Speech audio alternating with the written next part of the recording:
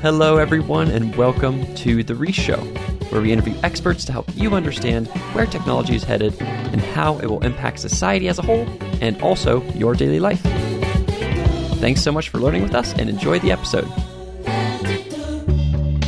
Hello. Today I interview Patrick Mineault, who is this amazing researcher in the field of NeuroAI, which is the intersection of neuroscience and artificial intelligence. And this has been kind of a theme of this podcast, is like trying to understand the intersection of those two fields, how the brain works and how AI works and what they can learn from each other. And so Patrick is just full on deep in that world. And he's, I think the crucial bit, which is really curious and exciting today, is, we chat about a recent piece they wrote with Brains on Demand, which is this idea that as we get better and better at modeling, for AI to model the brain, that we're going to be able to just kind of like have this downloadable click brain on demand, and that thing will use it for testing content. We'll use it for testing health interventions. We'll use it for all those kinds of things. And long term, that will be hopefully good for humanity to be able to test things and how their impact on us without necessarily using humans. And so there's obviously some negatives to that too, but I think it's really cool to see Patrick's perspective on how we'll create these brains on demand and how they'll be used. So with that, thanks for listening as always, and enjoy the episode today with Patrick. Bye. Hello, Reese's Pieces. I'm Reese, the co-founder of Root, and welcome to The Reese Show. This century is a turning point in human history, and I'm here to help you navigate it. I hope you come away with a new understanding of the scientific, technological, and societal trends that are poised to radically reshape our world, and how you can work with those trends to become a live player in building a solarpunk future. And today, I'm excited to chat with Patrick Mineault. Patrick is a neuroscientist and AI researcher. He's been a data scientist at Google and a research scientist for brain-computer interfaces at Facebook, and he's really concentrated on NeuroAI, this intersection between AI and the brain. Patrick, thanks for being on the show and welcome.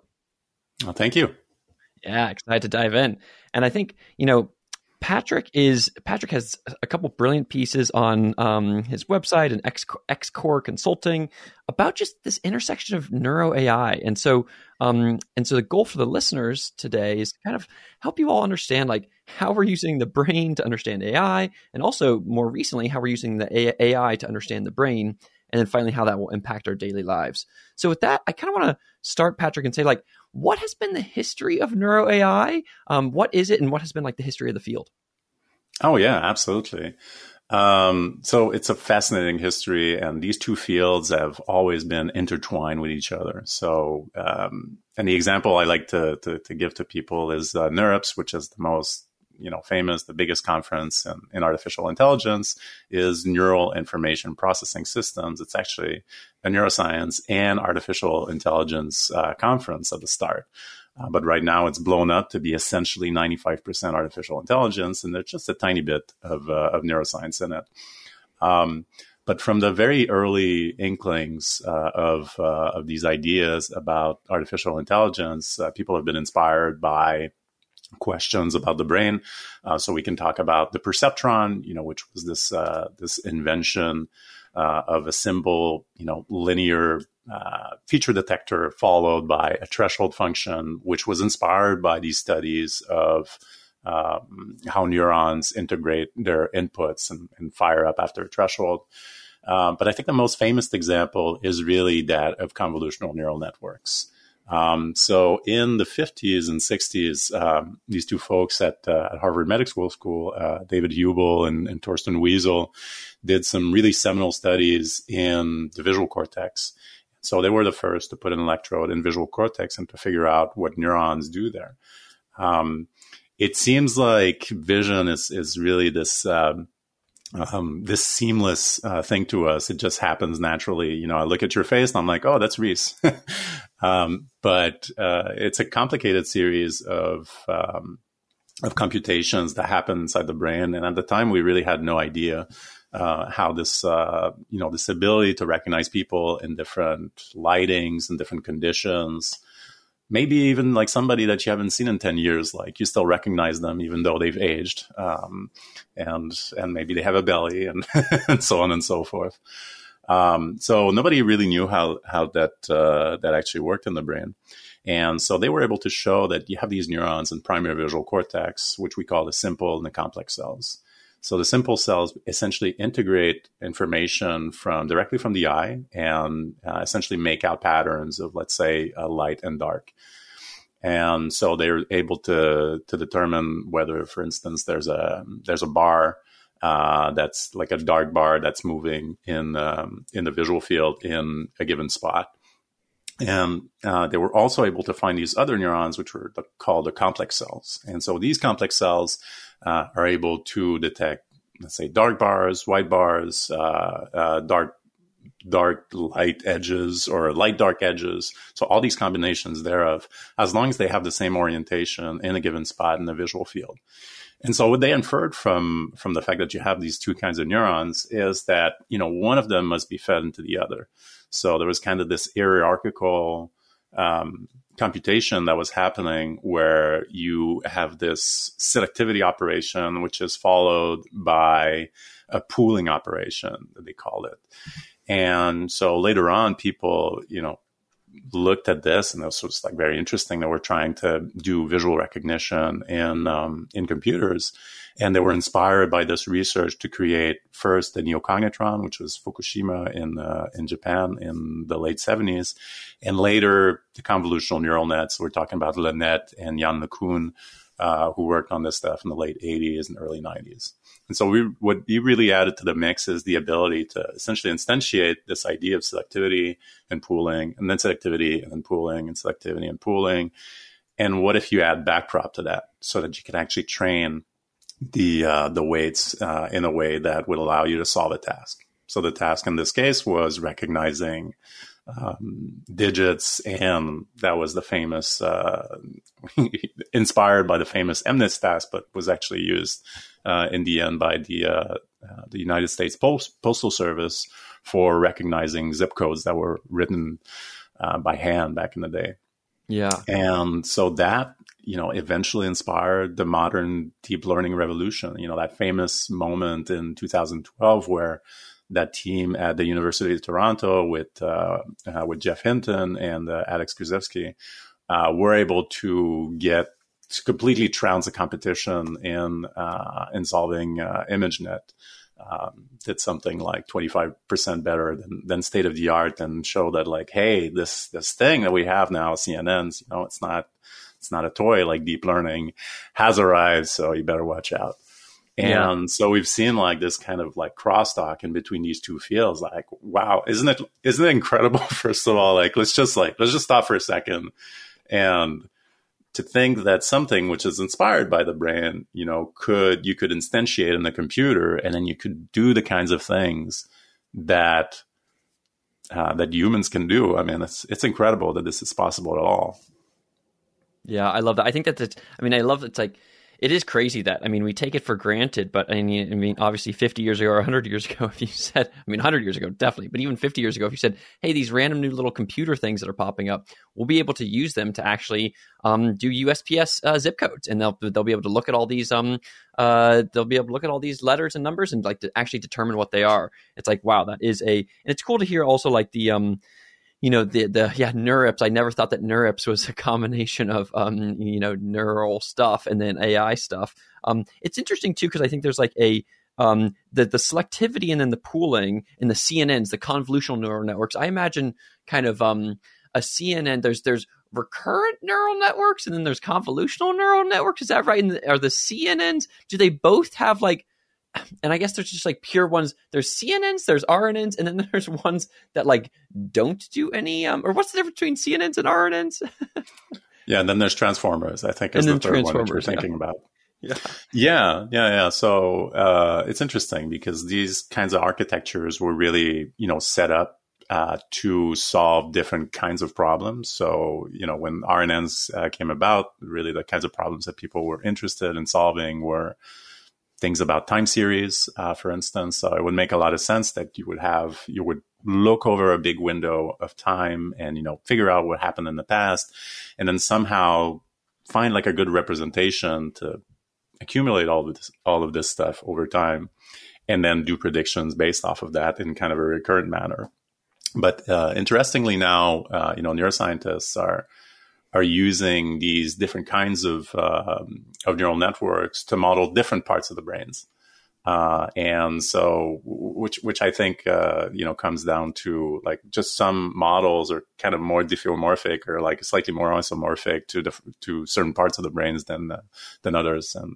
And so if you'd like, I can get into that.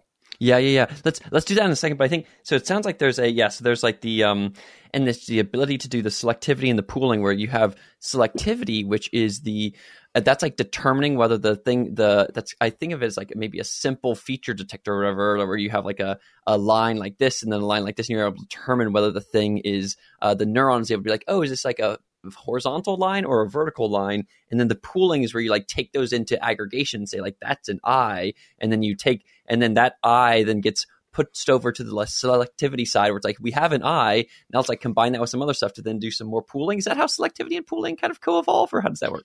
Yeah. So you can think about a real situation in which you'd like to have information which is invariant to the sign of the edge. So I have a dark IKEA bookshelf behind me. And so if I place my hand, in front of this bookshelf, I'm going to see the outline of my hand. And so that outline, as you can see, the top, my top fingers, I can see, a dark pattern at the top and a light pattern at the bottom. But, if I just, change things this way, I get the opposite pattern. Or if my fingers are against, a white book, which is in the back, then I get the opposite pattern, right? And yet my hand still exists in all these cases. Like what I really want is like a way to detect that this hand, my fingertips, exist, and because these are real edges which are defined by differences in depth, right? So these are like what you might call intrinsic edges. So they're not going to go away. And so they might be very useful for recognition. And so what I'd like is essentially to be able to detect the presence or absence of this edge, regardless of whether the contrast is positive or the contrast is negative, right? Whereas a more basic feature detector would really only work with one kind of lighting or like one kind of arrangement of the thing that you're trying to detect against a background. And that's intrinsically less robust.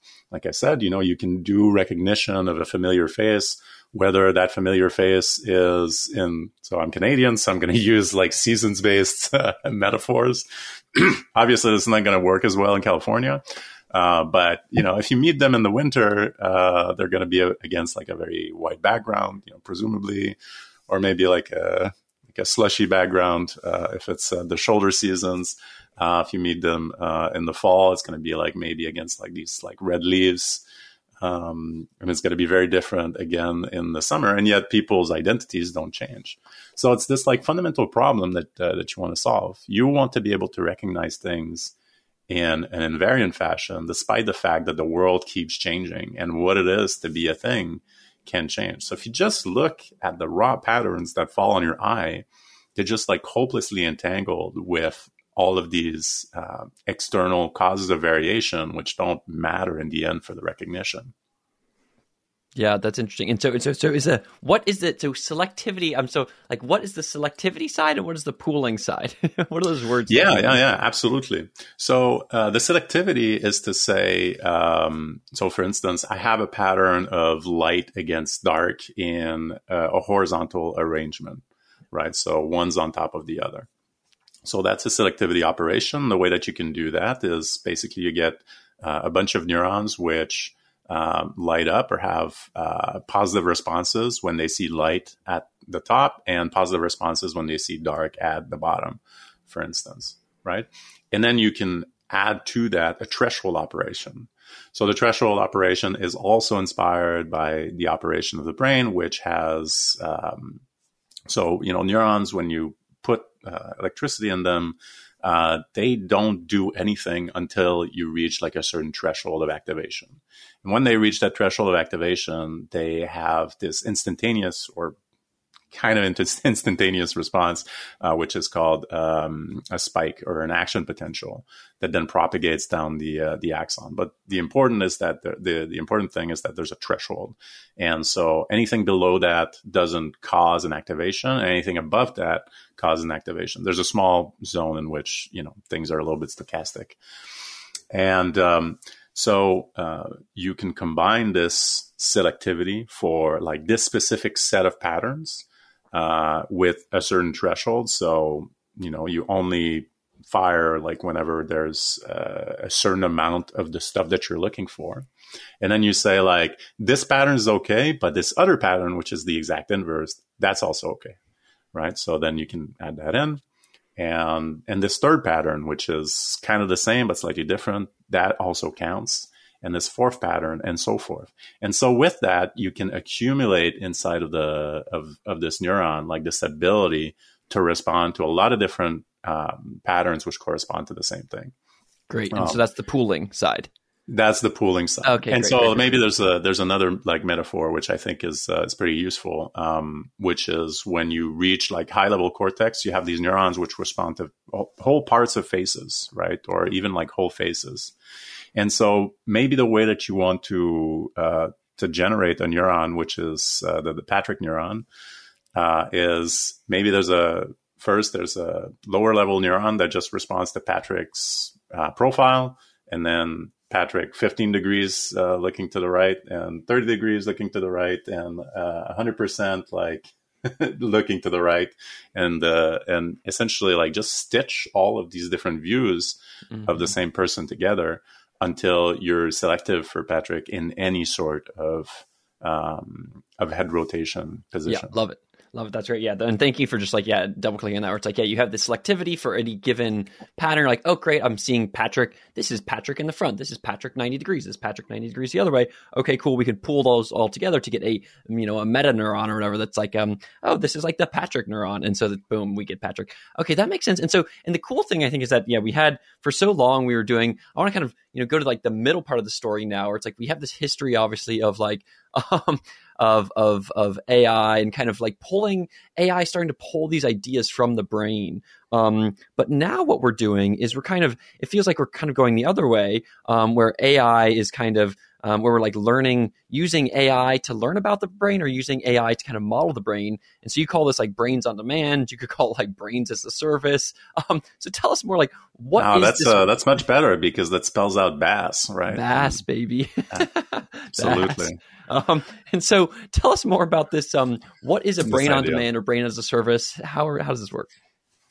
Yeah. So, of course, these some neural network, artificial neural network architectures were really inspired by the architecture of the brain, and so eventually people like came around and said like, wait, are these actually like the brain?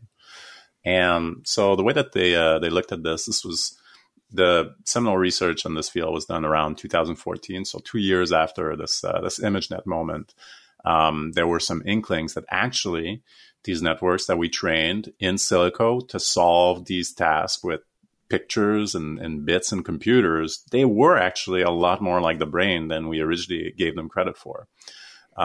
So, originally we were like, well, maybe we're just like thinking about these as metaphors for the brains. And they turned out to be good because they have compositionality, which is very important for artificial intelligence, but maybe they're not really like the brain.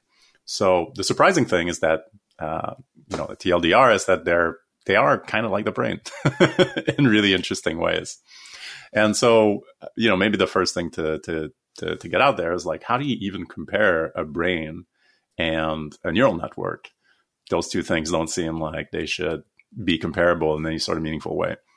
And so the technique that people have used over the years is to use a battery of stimuli.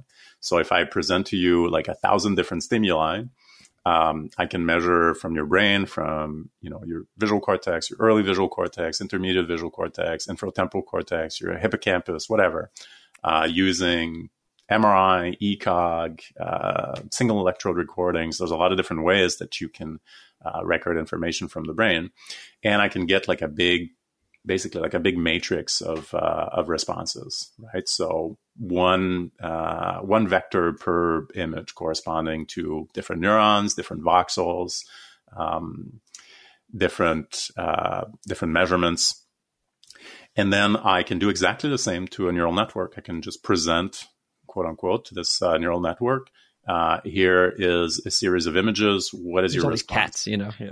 Yeah. So the important thing here is that we're not necessarily interested in the last part of the neural network. So as you know, something like a modern deep neural network is deep because it has a lot of layers. And so what we usually care about is the intermediate layers. Because the last layer is not so interesting. It just, pushes it onto different classes, like this kind of dog versus that kind of dog. But the intermediate layers are where, quote unquote, the real action is. And so with this, we get basically two matrices corresponding to the responses of the brain to a battery of stimuli, the responses of an artificial neural network to this battery of stimuli, and we can compare them. And lo and behold, we see like really interesting things pop out. So the first thing is that, you can try like an untrained network versus a trained network. And a trained network looks more like the brain. You can try networks which are better at solving the task, which are better at ImageNet versus networks which are worse at ImageNet. And those that are better at the task that humans can do also happen to be more brain-like. At least it was the case up to about 5 years ago. I should say, because there's people that are going to be yelling in the comments. We can look at the hierarchy. So the brain has this, the visual cortex has this amazing organization where it's really organized in these layers and these areas which project onto one another. So you would think that, the way that this works is you go from the retina to the thalamus, and then eventually the primary visual cortex to V2, V4, and then different subparts of inferotemporal cortex, area IT. And so you can look at a deep neural network to see like, okay, well, does V1 correspond more to lower layer to lower layers of this artificial neural net? What about V2? What about V4? What about IT? And what you see is a real recapitulation of what happens inside of the visual cortex. So the lower layers of this artificial neural network correspond to lower layers of this deep neural network, which is of this brain. So it just seems like it's the smoking gun. Yeah. Wow, these things are really like kind of like each other in a much deeper way that we had anticipated originally. Yeah, I mean, that's great. It's an interesting. It's also cool to know. I love talking with researcher types because you're always like, hey, here's this 2012 paper was the original kind of deep learning Hinton paper or whatever, and then in 2014 was this original paper. So you just knowing the dates and the titles of the authors is just like classic, and I like that. It's also interesting. I mean, it is crazy in thinking about, and just for the listeners, it's like you have obviously these V1, V2, V4 things are these different like hierarchical like deep layers of the brain where you have these like cortical columns or whatever that fire on different things. And so, and what Patrick is saying is that, there's that kind of evolved thing within our biological environment where our brain, because the world has hierarchy in it. So you're kind of, our brain then like, was like, oh, there's hierarchy. I can be hierarchical as a brain. And then similarly, if you're an AI and you're trying to like determine stuff and you're trying to be an image netter or whatever, and you're trying to like look at and determine cats, it makes sense that you would like have these different hierarchical layers in order to do that. So that is, I mean, it makes sense. It's also kind of crazy that there's this convergent evolution. It makes sense with hindsight. Yeah. Oh, totally. Yeah. And 100% hindsight. Yeah. Oh, yeah, exactly. Because it also would totally make sense if it was some random other crazy AI way. But so do you think, so we have these, so we were able to match them to each other. We're able to like say, hey, there's this like new neural net that kind of looks like a brain. And so tell us like what, like, I guess, a couple questions here. I guess the first is tell us what we can do with these, or I guess actually my first question is how close is this thing actually to a brain yet? Like we have this idea of like, oh, we can just like create these like brains and like push them around the world, and they'll be able to like trigger on stimuli and stuff like that. But are we actually close to this right now, or like how close are these brains to being like real brains? So not very, but and I'll qualify by not very. But I think that we have to look at the general trajectory of these models, and maybe we can compare it to, for instance, like DALL-E 1. DALL-E 1 didn't work very well. If you look at the original post from OpenAI, so DALL-E is of course a generative AI that can generate like whatever kind of image that you want based off of a text prompt. The original versions didn't work very well. Even like 2 years ago, just the fusion models didn't work very well. And now we're at the point where we've reached a point where I personally just use DALL-E to generate images on my blog post. I've forgotten how to use Photoshop if I ever did know how to use it. So there can be a very fast trajectory that comes from scaling current approaches to, larger data sets or more brain areas in our case. So that's kind of my caveat. But I do realize that, these artificial neural networks are not really like brains. So there's a bunch of little things. There's a bunch of big things that we can say about them. So for instance, brains have this special rule that there's positive neurons and negative neurons. There's excitatory neurons, which have certain patterns of connection, and then there's inhibitory neurons, which have certain patterns of connections. And they have to be wired up in special ways inside the brain. And, artificial neural networks don't have those kinds of constraints. So that's called Dale's law. But if we wanted to, we could create an artificial neural network which embodies Dale's law. And is written up in this particular way. It's just that we haven't found it to be useful for industrial applications of AI. And so if we wanted, we could do that. We could add topography. You were talking about recurrence. So we know that the visual cortex has recurrence, right? So it's not that there's just a feed-forward pass from my eye to my thalamus to the visual cortex, to the primary visual cortex, is that there's recurrent activity in the primary visual cortex that happens over time. And then there's even talk from the highest level parts of the visual cortex down to the primary visual cortex, right? So we have these very simplified systems diagrams that we, canonically use in the field of NeuroAI that we know are not like really realistic if we look from the anatomy. But these things can be fixed. There's no like a priori reason why you're like, oh, well, this approach can't possibly work ever because you don't have these things. It's more like we're adding like a little bit more, meat on the bone, so to speak, of these models, which are originally just metaphors for the brain. But if we keep adding more and more biological reality, they will become ever more brain-like. So they're not very realistic, but the devil's in the details. And there's probably like 7 or 8 different low-hanging fruit that we can use. And I list them, I think, in my blog post that we can use to make them more biologically realistic.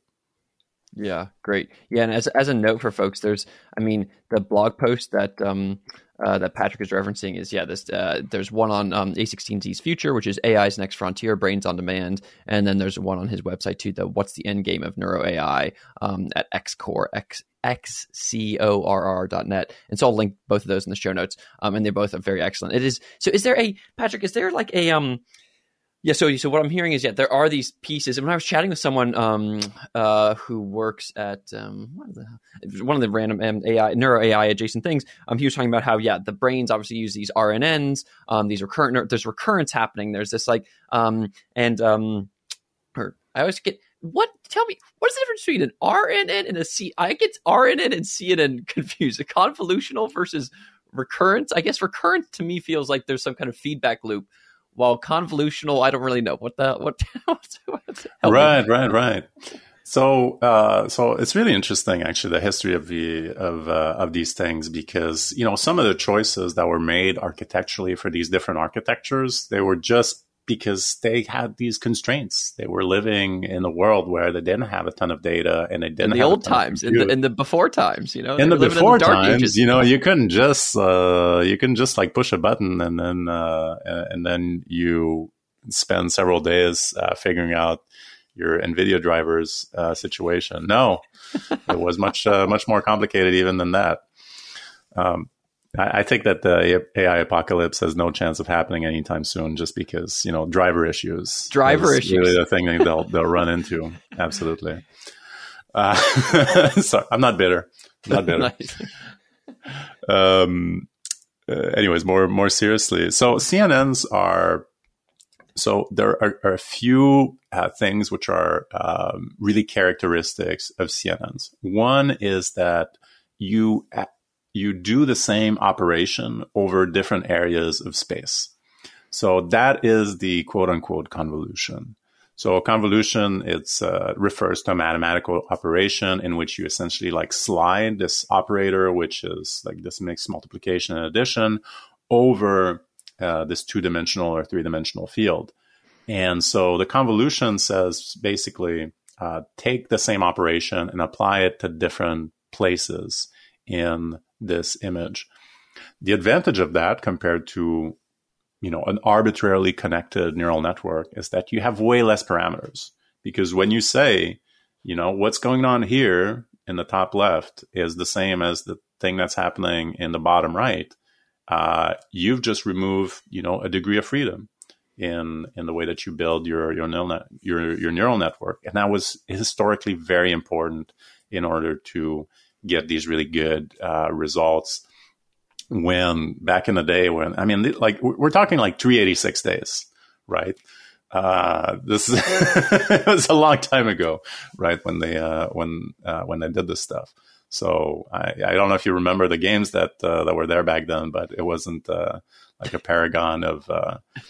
Didn't have the best graphics, yeah, exactly. Like think about like Super Mario Brothers versus like whatever is the big Elder big game Scrolls, these days. I don't know, the kids, whatever. Yeah, the Dark Gen Zers Souls are playing. Yeah, Dark Souls 7 or whatever it is. Exactly. So it sounds like. Well, thank you for the reminder there. Yeah, that CNNs are the things where you're taking some kind of like Gaussian blur, whatever, or you're making some kind of thing, and you have an image, and you have your little 3x3, and you're kind of moving it across the whole image. And as you're saying, that's very helpful, because then you don't have to. You're saying, hey, we're just going to apply this same thing. We're gonna take this set of 9 pixels. We're gonna maybe even turn it into 1 pixel, and then we're going to do that across the whole kind of thing. And then when you do that once, then you do it over and over and over again, and then you get some kind of output at the end where you say, oh, this is a cat or whatever, after you train the little square, the 3x3 and versus RNNs, which are the recurrence bit where you're trying to understand the time series thing, where you're trying to it was like the pre-transformer thing where you're trying to understand some kind of text, and you have to like look backwards, and you have to be like, what was said 2 minutes ago, or like backwards in the sentence, where you're like, was there a he there, or was it a she, or whatever? Should I use him? So okay, got it. Thank you for just in my mind I was like RNN and CNN, they're so similar. So back to the main. No, it's they're literally like one edit distance. They're one edit distance as a simpleton like me, exactly. So back to this brains on demand, brains as a service thing. So tell me about. So I guess it might be actually helpful for the listeners to kind of imagine. I think there's this really brilliant idea that you have, which is we have a lot of, with generative AI, the supply of images is a lot. You can just like produce tons and tons of stuff, push it out there in the world. It's now, instead of a human needing to create it, nope, it's just like it's just being created at mass production. But the question is, what is the demand side? And so it's like, the demand is like, where will all these things live in the world? And I think that this great idea that you have is that there's, instead of like needing to test it and A/B test it on like, oh, is Reese gonna like this redder image or this like bluer image? Instead, we can just like spin up these brains on demand and have them be the things that like do the testing to see which images will be more or less helpful. So kind of tell us more about like this like long-term future of how these brains on demand will be used from like a market perspective to like determine to do the testing before the humans need to, instead of having the humans as test subjects, we can just test it on the brains. Oh yeah, absolutely. So I guess the picture that I paint in this blog post is that, eventually these in silico versions of the brain will be good enough to do practical things. They can be used wherever human perception might be used. For some applications, whether the CNN or your artificial neural network is aligned to a brain doesn't really matter. So I'll give you an example. If you're doing a self-driving car, there might be very good reasons why you don't want these two things to be aligned. Why? Because we know that humans have all of these issues, because they have these squishy brains, so they might not pay attention all the time. They have different resolution in the center of the eye versus the periphery, whereas for the car, maybe you want it to have high resolution in the periphery. So for some applications, whether your artificial neural network is really equivalent to the brain doesn't really matter, or doesn't matter as much. However, where it might matter is when it's applications in human health, or the person that's going to see the stuff that you're trying to make ultimately will be a human, because they're obviously going to be very sensitive to stuff that humans are sensitive to, kind of by definition. So for these kinds of applications, I think that these artificial neural networks that we're building right now, which are aligned to human brains, are going to be absolutely important. And so they're kind of a baseline technology. And so I imagine a future in which you can download this brain on demand in the same way that you can download a transformer off of Hugging Face to do natural language processing. That'll be neither near or there. Right now, it takes a lot of resources in order to be able to do that. Maybe there's 100 people that know how to do it in the world. But you can imagine a future world in which, it's completely commoditized, and, there's a million people that, the million people that have access to DALL-E 2 or Midjourney or Stable Diffusion. Yeah, that's great. Yeah, it's everybody right now we're quote unquote democratizing access to the creator tools, DALL-E, Stable Diffusion, etc. But in the future, and then we've also democratized access to the underlying infrastructure through downloading a transformer through Hugging Face. And then in the future, we're going to have democratized the access to these models of the brain, where you're hey, there's if you want to pretend you want you want a guy like Reese, you want a rich white guy straight in America, 31 years, boom, here's just download him, You're making it sound much worse than it's going to be, but. Yeah, I guess it doesn't need to be based on identities and stuff, and there'll be obviously there are going to be a lot of ethical and whatever issues around thinking about how to differentiate brains from each other. But I guess the crucial bit, and I just love what you talk about, how some of the initial kickstart for this will be both health applications, but also I think the advertising applications, advertising or just media, where it's being able to, and tell us a little bit more about this A/B testing of instead of testing on humans, this testing of on these brains on demand. So tell us a little bit more about that. Yeah, absolutely. So if we look at generative AI, because I think it really is the kind of playbook for what might happen with brains on demand, what we've seen is that by and large, what they're used for, some people use them for applications and creativity and to make art shows and all sorts of wacky stuff. But by and large, the biggest applications, the biggest money maker is going to be to create content that it's going to be used for advertising and for getting, eyeballs on people. And especially in places where people can't afford to have their own graphic designer or whatever. So if you're under-resourced, you're an SMB, small, medium business, and you want to, create content for your webpage or whatever, having these tools available to you just makes it so much easier to be able to, have a nice graphic identity, get people into your store, and then sell your flowers or your baguettes or whatever it is that you sell. I think that we're going to see a lot of the same stuff for brains on demand.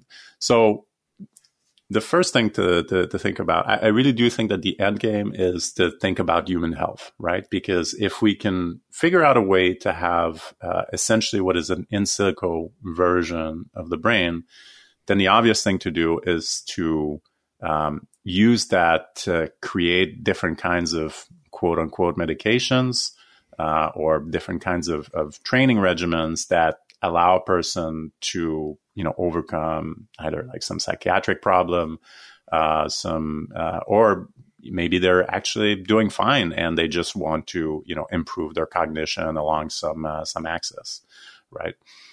So enhancement of the well, if you will.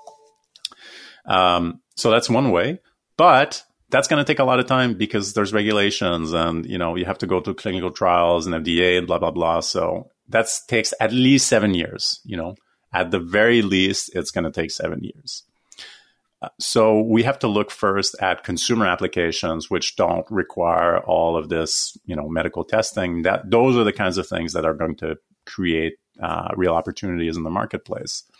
And so I think that advertising is probably like the number one case scenario here, where right now it's very difficult for the small guys, quote unquote, to compete in the marketplace, right? Because big companies just have access to marketing departments, even though they might fire them arbitrarily for some reason. Sorry, this is filmed at the time that there's many things happening on Twitter, so this is top of mind. But they might have marketing departments. They can have illustrators. They can have they can have like statisticians that do A/B testing to figure out like which kinds of marketing materials or which organization of the web page creates the best outcomes for the company. But if you're a small fly by night startup and you have limited budget, like maybe you can't afford to do that. And so a lot of this stuff is done by field. And so I see that if you have under 100 employees, probably you don't have the statisticians on staff or the data scientists to really do very well-informed A/B testing, and you might not have either the traffic in order to do it. So what are you going to do? Like these bigger companies, they have the budget and they have the capability to optimize the heck out of everything, and you're just trying to compete.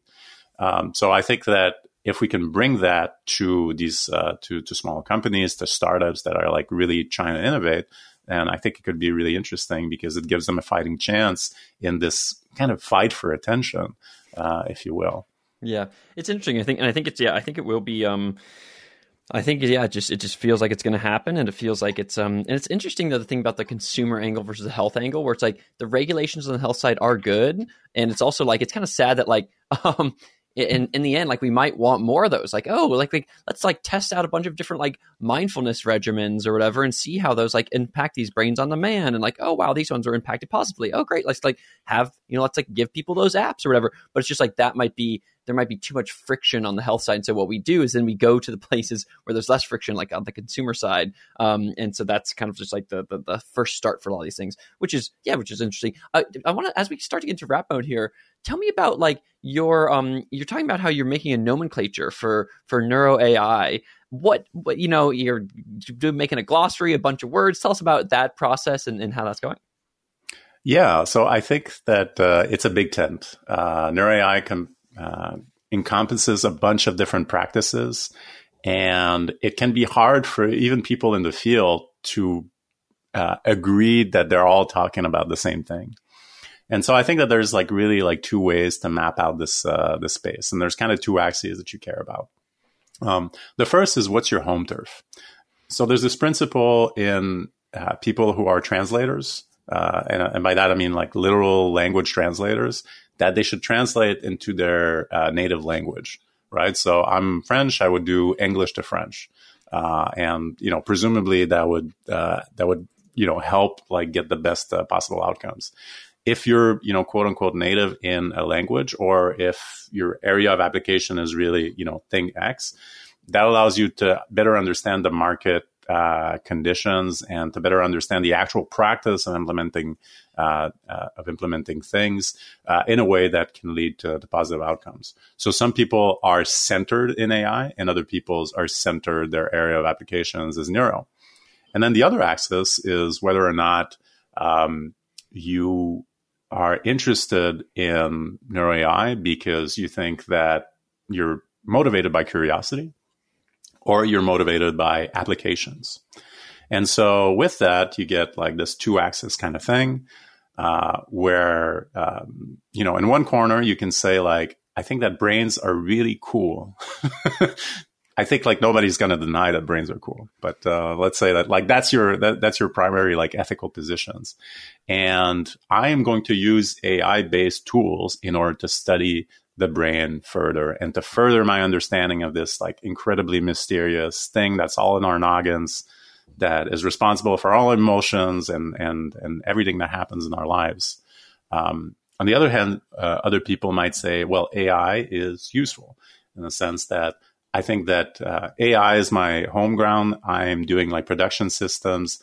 I can inspire myself by things that are known in neuro in order to help alleviate the drudgery of human existence, of which there is much.